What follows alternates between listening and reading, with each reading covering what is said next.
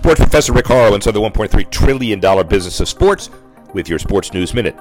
The Greek Freak invests in Wave Sports and Entertainment's $27 million Series B funding round. TZP Group led the round alongside participation from Crossbeam Venture Partners, GPS Investment Partners, Barron's Capital, and Nimble Ventures. Wave's previous investors include NFL quarterback Baker Mayfield, ESPN analyst Jay Williams, as the startup raised $32 million in July 2020.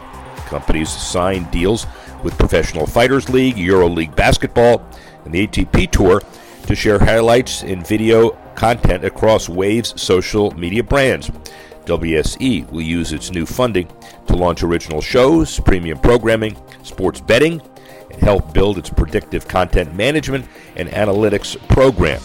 CEO Rich Batista has joined Wave as executive director of its board of directors. The Greek Freak joined as a Series B strategic partner. Sports Professor Rick Horrow, Sports News Minute.